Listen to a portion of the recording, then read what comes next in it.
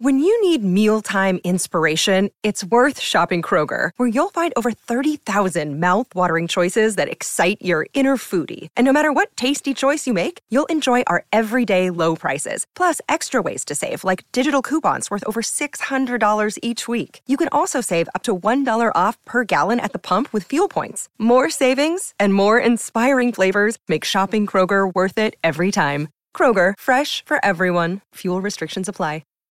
Why take one vacation with the family when you could take all of them? With Royal Caribbean, you don't just go to the beach. You visit a private island and race down the tallest water slide in North America. You don't just go for a road trip. You ATV and zip line through the jungle. You don't just go somewhere new. You rappel down waterfalls and discover ancient temples. Because this isn't just any vacation. This is all the vacations. Come seek the Royal Caribbean. Ships Registry, Bahamas. Another day is here, and you're ready for it. What to wear? Check. Breakfast, lunch, and dinner? Check. Planning for what's next and how to save for it? That's where Bank of America can help. For your financial to-dos, Bank of America has experts ready to help get you closer to your goals. Get started at one of our local financial centers or 24/7 in our mobile banking app. Find a location near you at bankofamerica.com/talktous. What would you like the power to do? Mobile banking requires downloading the app and is only available for select devices. Message and data rates may apply. Bank of America N.A., member FDIC. Mike Detillier, WWL Radio TV New Orleans, LSU and Mississippi State this weekend, 11 a.m., Davis Wade Stadium. Mike D joins us on the Farm Bureau Insurance guest line. Mike, Alabama made a lot of mistakes Saturday night. I don't think they're near as far off as some people made it out to be. But give Texas credit. They did what they need to do. I didn't understand what Bama was trying to do with Milroe and not more design runs. But having said that, what was your takeaway from Texas going into Bryant-Denny and taking the win? They lost the battle up front in the trenches. Their offensive line play is highly erratic. And what I call secondary blocking done by tight ends and running backs wasn't real good. I don't understand the concept of not using Milroe more in the RPO scheme and getting him out on the edge. You're trying to force him to be a pocket quarterback. Okay, that's not what he does well. He's a movement guy. And I'm sort of perplexed that if you want him to be that guy, then he's not the guy to be the starter for you. Okay, if you're going to use an RPO type scheme, then he's the guy. His athletic gifts are through the roof. Yeah. And he scares the bejesus out of you as a runner. Now, again, his erraticism as a passer has shown up. On defense, they were not able to get a good pass rush on a consistent basis against Texas. And I've never believed this, and I've told you this throughout the years we've worked together. This stupidity that people repeat because they hear it from coaches who say stupid things too about next man up. Tell me who's the next Will Anderson on that Alabama team. He's not there. The same, I heard it all offseason. Oh, it's always been next man up. Or it might have been, but there's not a Bryce Young on that team. Bryce bailed them out time after time last year at quarterback. Will Anderson, when you needed a play as a pass rusher, he got it for you. And Brian Branch, I thought, was the unsung hero for them. Just like Mackay is for LSU, Brian was for Alabama in that nickel position where, he was playing nickel corner, he was playing safety, he was the last line of defense. But he was the chirper. He was the interpreter. How many times have you ever seen an Alabama team get hit on for long passes like they did against Texas? They got guys looking at one another like, well, I thought you were supposed to get him. Was it me? That's where Brian Branch, and in the past we saw who did it too. It was Fitzpatrick. He was great with that, getting people in the right spots. He was sort of the coach on the field for Nick Saban on defense. Why take one vacation with the family when you could take all of them? With Royal Caribbean, you don't just go to the beach. You visit a private island and race down the tallest water slide in North America. You don't just go for a road trip. You ATV and zip line through the jungle. You don't just go somewhere new. You rappel down waterfalls and discover ancient temples. Because this isn't just any vacation. This is all the vacations. Come seek the Royal Caribbean.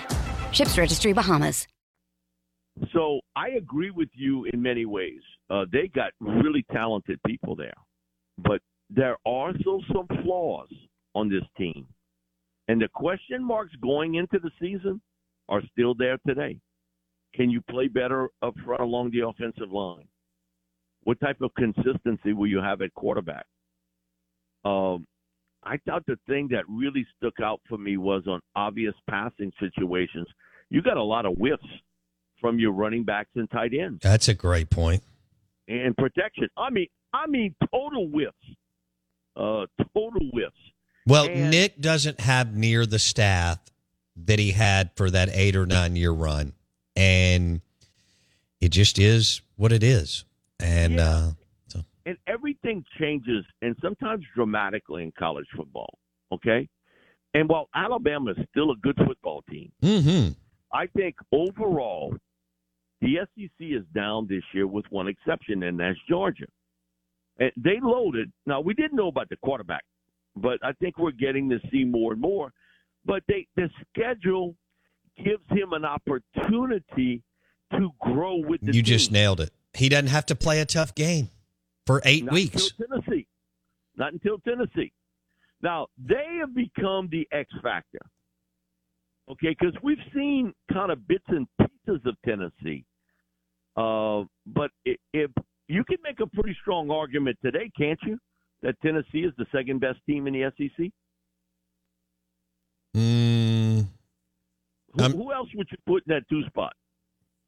Well, if Bama does what they should do, I'm putting Bama there. But I understand what Heupel looks to be operating at another level in that staff, that coaching staff. Yeah, he hits you with the offensive tsunami. No doubt. Okay, that's his deal, and he has always sort of reminded me a lot of Lincoln Riley in his approach to the game of football, in that I'm going to swing and try to knock you out early.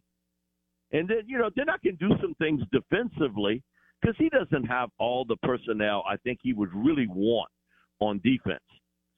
But if I can kind of knock you around and get you dizzy, then I can do some things defensively to scheme up against you. And Tennessee's hitting you a bunch of different ways, and they jump all over you. And so now you are forced to abandon, to a certain extent, the running game, or get away from it quickly to throw the football. And then I can scheme up against you that way. I think he's got a better staff defensively than Lincoln does. But because as far as Grinch, how he still has a job at USC is amazing to me. After, with all the talent they have in the California area, and your defense plays this bad week in, week out. But Tennessee, I think, is the sleeping giant. And we've said that for years, that they've got pieces there, and I think they got the right coach. I think Josh, with his mentality, his ability to jump on you early, set the pace, and like Lane Kiffin, what is not talked about is he runs the football a lot. There is some physicality to his game on offense and his ability to run the football. So he keeps you on your heels. So you like, a cat underneath a rocker with the tail. Every time you go down, he pulls that tail back, and then, he hits you a lot of different ways, and he catches you.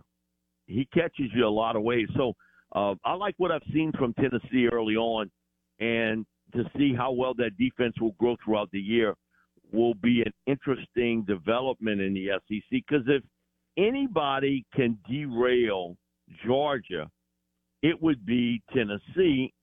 But, again, Georgia has not finished in the top 2 or 3 in recruiting just by happenstance the last 3 or 4 years. Right. I mean, they got to use that term. They got dudes on that team too now, and we just don't know about in critical times. Can he make a play?